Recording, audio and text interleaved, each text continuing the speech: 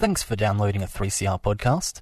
3CR is an independent community radio station based in Melbourne, Australia. We need your financial support to keep going.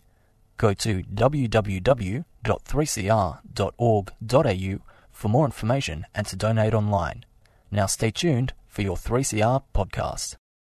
There has been an annual prize for poetry since 1976 for the best first book of poetry. It's called the Anne Elder Award. But who was Anne Elder?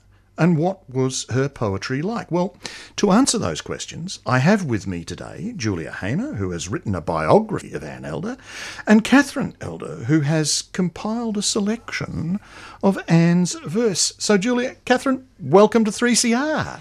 Thanks, David. Thank you. Now, this is a bit of a family project. Would you like to put us in the picture here? Yes, well, definitely a family project. So I'm Anne Elder's niece. Kathy, who's sitting beside me, is her daughter. And actually it was wonderfully edited by my sister, Sarah Brennan. So, definitely a family project, very much so. But the objective behind it, was it to tell a family history or to put Anne Elder's legacy into a bit of a context? Well, I think it started out as both, and I certainly started with a very long text which had a lot of family history in it, but my sister brutally removed a lot of it. So, yes, it's become slightly less of a family history and more about Anne, which is quite right. And also, it's been published in the centenary year of my mother's birth. So, in some sense, it's an attempt to put her on the map again after so much time. It's 40 years since she died, so for me that was an important aspect of putting the collection of poetry together. Right. Well, Catherine, to give us a sense of Anne's verse, would you mind reading Midnight, which is one of the poems, please? I will, very happily. This is a lovely lyrical poem. Comes from her first collection, and it reappears in this current collection called The Bright and the Cold. It's dedicated to her mother. Midnight. At night, late, I put out the dog and the bottles for milk. There, in the dark elm at the gate, a strange fruit. It is the moon, hung ripe for me to eat. I think then of my father, his life done, an old, dead, tired man who had not looked at the moon for 20 years. I put out my hand for that excellent fruit to nourish and steady him, but he cannot eat. I think long under the dark elm of what the night prepares for those gone from home, of all who sleep or cannot behind their myriad walls, known or unknown. I see through walls to the best known, the one who sleeps light, who is near. I will put my chilled hand to his side, he will moan and turn away to fitful dreams. For close to 30 years we have lain there under the moon. I put out my hand to my young female child over the city in a room, locked in her 20 years, and to the firstborn, a man across the city in a room, his dark head down on his desk, like a child perhaps. Their lamps and their dark eyes burn late and quiver my heart at the close and far of the moon. At night, late, the moon is a whole fruit I have wanted for 50 years. It does not fall to a stare, complete, so lovely, it drips a cold nectar for me only. Now, I found this a fascinating poem. Lyric, as you say, it sort of identifies a full life. Grandparents, husband, children. And yet there's something sad about it, a cold nectar. What's that saying about Anne's poetry? Well, she was a complex woman of many contradictions. And we'll get into some of that, yes. And I think amidst all the pleasure and joy of family life, there was a dark sense of foreboding, a death consciousness that permeates a lot of her poetry. Julia, do you want to add something? Yes. For the first time, hearing you read it, I thought that the moon is really her her desire to write the perfect thing, poem, whatever it is, and it's distant, and it's dripping nectar, so it provides her with inspiration, but it's also unattainable. So that's really a picture of what it's like to be a writer. But it's the unattainability is also suggested there in terms of her relationship with her husband, the chilled hand reaches out sort of thing, and her own children. So it's not just the inspiration trying to attain that perfection of a full moon, but it's in the way she's experienced life in some ways. I think so too, and you get a sense of her missing her. We've left the nest at this stage, yes, and this unfathomable nature of her, the people around her. She feels desperately connected to them, but also somehow distant from them. Let's go back a bit then, because we'll get on to Julia a bit, Anne a bit more, and her makeup and profile. But Julia, you've provided a context for this poetry in the biography, going as far back as your forebears, the family's forebears. It was a fascinating story. And you know, everybody's fascinated in their forebears. Well, it's certainly around about middle age or later, young people not necessarily. So I was very interested in our terrific collection of letters and diaries and things that we have going right back to our forebears, and also as migrants coming out and being successful. Yes. Sorry, I forgot the question. Well, basically, what's the sort of influence of those forebears in many ways? That's right. That did interest me, and in particular, the influence of the female forebears and the idea that Anne, in that period, 50s, 60s, early 70s, was having eventually a successful career as an artist, and had a successful short career as a classical ballet dancer. So what did she have that her ancestors didn't have? Even though they were talented in their own right, they were good writers themselves, but she got there in a sense. So I was interested to know what had happened in the different generations, what had provided her with that impetus or that creativity to have two successful artistic because careers. The forebears were a bit was more into engineering. There was one great-grandparent or whatever who was grandfather linked to Western Australia and the pipeline to Kalgoorlie, and that's got a whole heap of historical association and connection with it as well. So there's that link, and everybody, well, a lot of people in Australia have got those sorts of stories with family inheritance there. But then let's bring it a bit further into the current day. There is, in many ways, a parallel between Raina and Anne herself. We've got two women here. Raina, her mother, marries young, husband goes off to First World War. And it seems Anne had a parallel life in many ways. Marries, husband goes off the Second World War.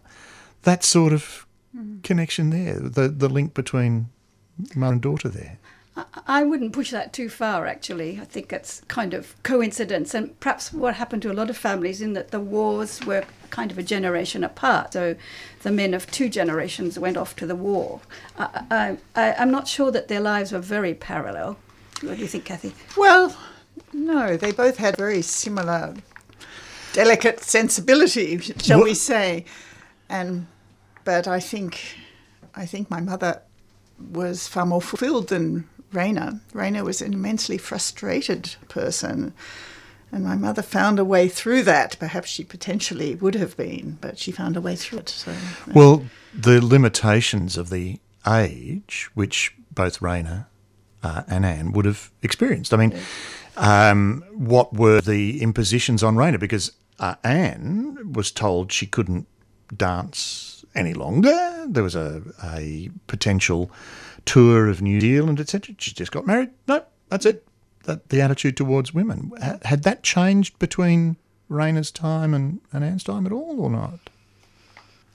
Probably not awfully much, just at that period. I don't think awfully much, No. because my mother perhaps was told to stop by my father, but I think she accepted it very willingly. I mean, not without anguish, but it was what you did. Yes. So I don't think she questioned that in Yes, any but- way or rebelled against it. Both Anne and her mother Raina were very much in love with their prospective husbands, so for Anne, when she met John and then they got married, that was very important. Became more important than the ballet. So it in a way it wasn't really imposed on her the stopping of the dancing. Yes. The poem then that took my interest, it's probably not necessarily associated, but you have the poem Two Wives. Do you want to read this or shall I? What do you prefer? Well, if you have it at hand, go I have it right around. ahead. It's called Two Wives. Born on the place, she leant slack on the gate, watching him canter, intermittently nearing the hazy brass of wattles in evening, a rider belonging to the familiar progression of daylight, who slowed at the shadowy corner and walked the last one, arm hanging slack. She said, "You're late," swung the gate, fondled the horse, and when it was free, gave it a spank like a great bus on the rump to dispatch it to dewy paddocks, and went in from kindly falling night to cook up a wad of tripe, slapped it on his plate, said, "It's tripe," and after put herself firmly onto his lap. Bereft of city lights, nervous in this place, she strained feebly to chain the gate, trailed back in, opened and shut a book, listened, tinkered with roses, and gazing in her glass from the white towers of Camelot, wept after him into the ominous forest, lest he should never come back hungry, and wept, tardily sweeping the grate, and listened, ashen, to the crack of a tree felled long since in a dewy childhood's garden, heard its crack again, and slept at last like a dead child crushed in the lap of night, and dreamt, leaning on a gate. A sort of sense again of lack of fulfilment in some ways, or waiting, or anticipating. Well, there are the two wives, aren't there? And the first one is hearty and engaged and not too sensitive, and speaks her mind. And the second one is sort of mooning and ruminating. So I think you get both sides there. And she points out in her notes that this is not two successive wives. This is two sides of herself. So, same identity. Yes. So, which gets us in some ways into the relationship between Raina and Anne, which is perhaps worth fathoming a little. You've had quite a deal of primary documentary evidence, Julia, on this. And on page 62, you've got Anne's description of her mother. "My mother was small, highly strung, deeply sensitive, almost neurotically pessimistic, shy and introspective. She had a sense of exile, of always being in exile and isolation, but she was essentially creative. She had painted a lot, written a little. She sewed exquisitely and had a green thumb in the garden, which was her great solace." But here's a daughter commenting in quite a detailed fashion about her own mother and those two sides in some ways. I can't see the side of the first wife having anything to do with Raina. She was all sensitivity and periodic black moods and depression, which was difficult for both her daughters, my mother and my aunt. Yeah. Well, basically it leads into then how much of the mother do we see in the daughter? I think the sensitivity, the fragility, the prickliness at times, but Raina's depression really, I think, hampered her. So even though she was a trained painter and did portraits and so on when she was young and in New Zealand, when they migrated and she married and they migrated, all that disappeared, and she did not pick up that side of her artistic endeavour again. Whereas Anne was not so retiring. She was not shy. She, except on some occasions, at some points, she was could be prickly with people, but she was in some ways could be very forceful and outgoing. They were a bit different in those regards, and I think that forcefulness in Anne, maybe her rages, her temper, her prickliness, and then her striking out, that was a bit of an engine that galvanised her and made her able to take up those two careers. And I think too that the fact that she'd done the ballet, I think that gave her a great confidence in the whole artistic world, both physical and mental, and I think that was quite important to her being very determined about her subsequent writing career. Yes, she had discipline and she could see things through. She learnt a way of bringing things to fruition, which my grandmother didn't. But there's also then a suggestion, Anne, part of the irritation of nerves that Anne suffered from may have come from her precarious health, which often prevented her from doing what she wanted. And there was a secret. April had been told by her sister while they were children that their parents had done or said something terrible to Anne, which had destroyed her life. And now you have this suggestion of something that's happened in the relationship, which we never really fully discover. What was going on there, perhaps? Any revelation? Know. I'm afraid we don't know, David. It was some remark that she made that she couldn't forgive her parents for something, and we don't know what it is. And the first I heard of it was when I read it in the biography, so it wasn't something that was ever mentioned in the home. No, or that perplexed me or anything, because I didn't know about it. And yet, how much of an influence would it have been in Anne's psychology and makeup in some ways? Well, it's very hard to tell because she says there's a secret that concerns both her parents, and yet really her relations with her father remained very good, I think, till the end of their lives. Her relations with her mother were more difficult. Then her mother was depressive, and that was difficult for both the daughters, as I said, and they did have awful quarrels, mother and daughter, and my grandmother was terribly hurt by these. She was very angry with her mother, I think. Yes. And there were terrible rages. But I don't understand where this came from, and I don't know about the dark secret, and I don't even care to speculate. Well, I'm almost verging on, how would you put it? Well, the psychological makeup, shall I say, and the stability of that is perhaps a delicate question to be asked then, in terms of both mother and daughter there. Anything you'd like to? Well, I'd like to read a passage, actually, about Yes. this. It comes after my description of a lifelong disease that she suffered from, scleroderma, which was not diagnosed until she was dying, actually. And that was a full-body disease that meant that she felt ill every morning when she woke up. Her fingers and toes were always cold. She didn't have good circulation. So this was a kind of suffering that she endured all her life and should have been quite an impediment to many things, but she moved through it. So I'm just going to start reading here. These afflictions, the scleroderma, go some way to explaining Anne's irritability and even rages. Add to them a depressed and nervous mother and an inheritance of mental instability from the Bells, who were her maternal forebears, and one can understand why there would be a significant emotional disturbance in Anne and why she had a recurring fear of madness. And then there's the secret that we don't know about. And her son David suspected she suffered a deep-seated fear, even a sexual fear and repression, I don't know about that, she was unable to talk about, which would make her oversensitive to many incidents in her life. She was definitely oversensitive and could be quite hysterical in her responses. She would tell David about experiences of 20 or 30 years before that still made her cringe with embarrassment, is the sensitivity.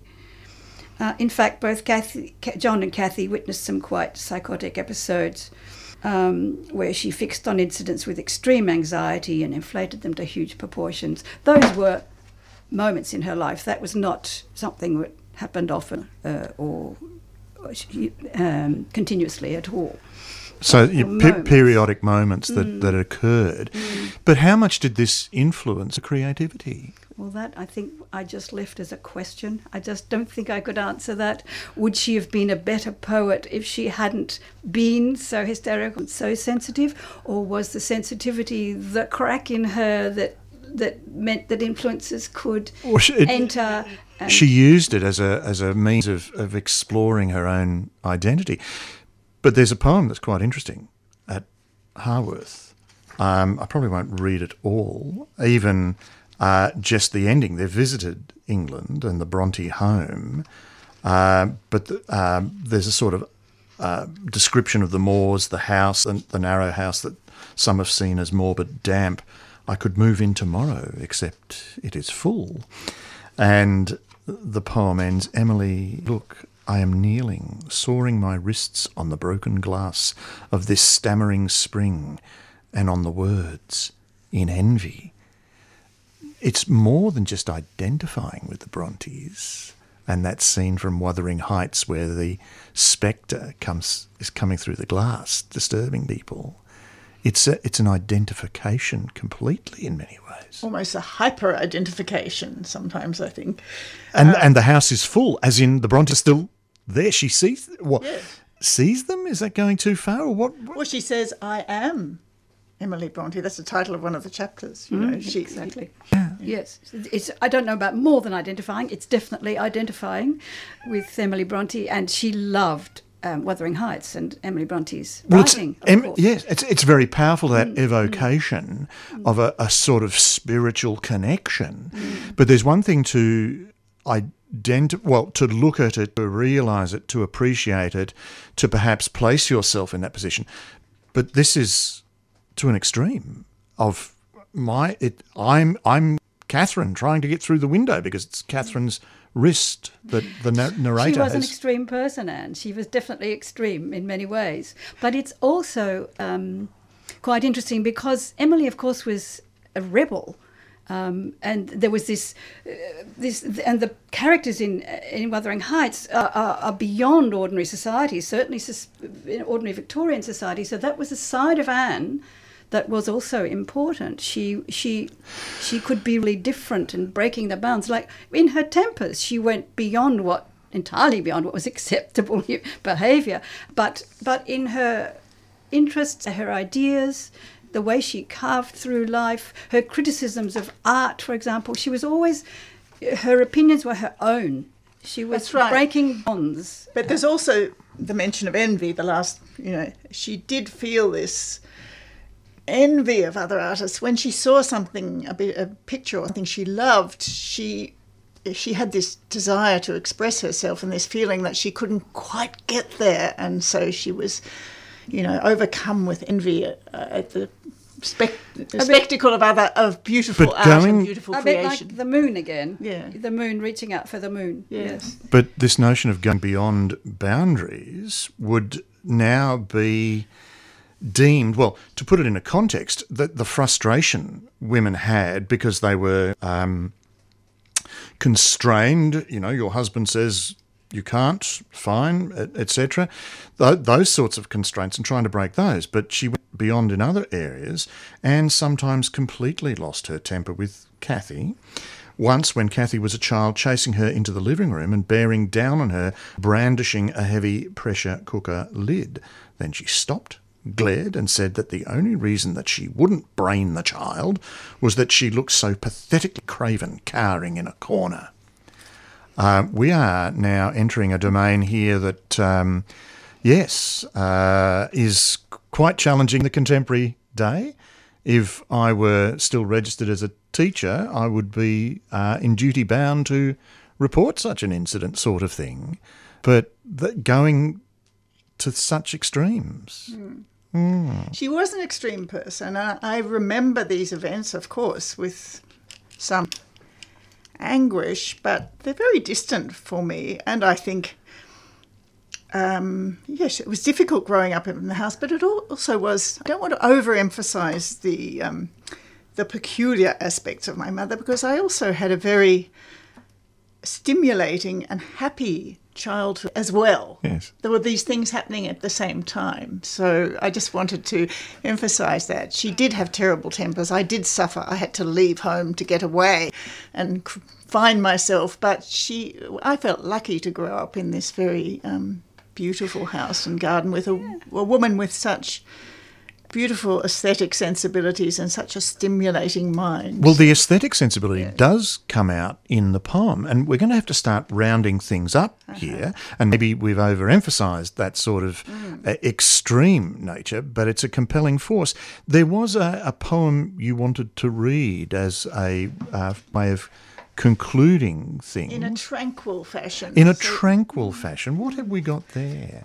Julia, do you want to read the... Yes. It's a poem that hasn't been collected before in either of her previous books. Right. Yes. So it's a poem called Grass, simply. It's the second last poem in the poetry collection. And it starts, "Against the chest of the earth, down in the paddock, I lay, with my face in the grass, and I heard something say, 'Come.' So I went quietly into the forest of grass that grew in its great variety, some tall, some less. Out of a corner of eye I saw a great copse of mauve grass ears, and heard the creek, its flow and lapse. The noon was all about me through panes of green. I walked minutely in a palace, half blurred, half seen. 'Come,' said something still, and I went quietly, arm in arm with an insect, into the grass roots of me." I mean, there's a compelling poetic voice there when you read some of her poetry. Even that opening poem, Journey to the North, vagrant sea ranging up from Antarctica, scoops at our southern capes with bold blue polar paws.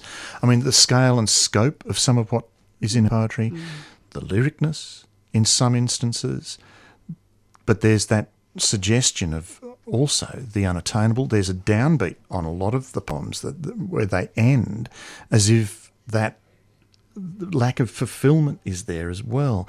So what then is Anne's legacy, do you think?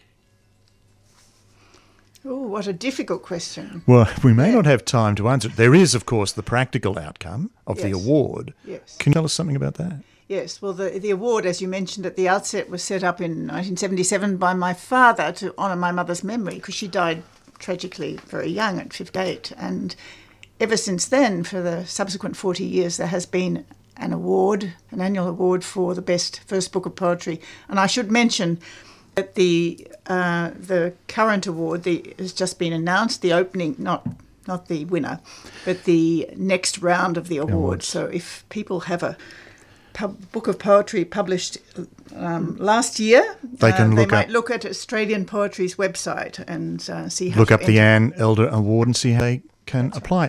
We're going to have to conclude it there. Ruminations is waiting at the door, so I'm going to play a little song to get us out of here.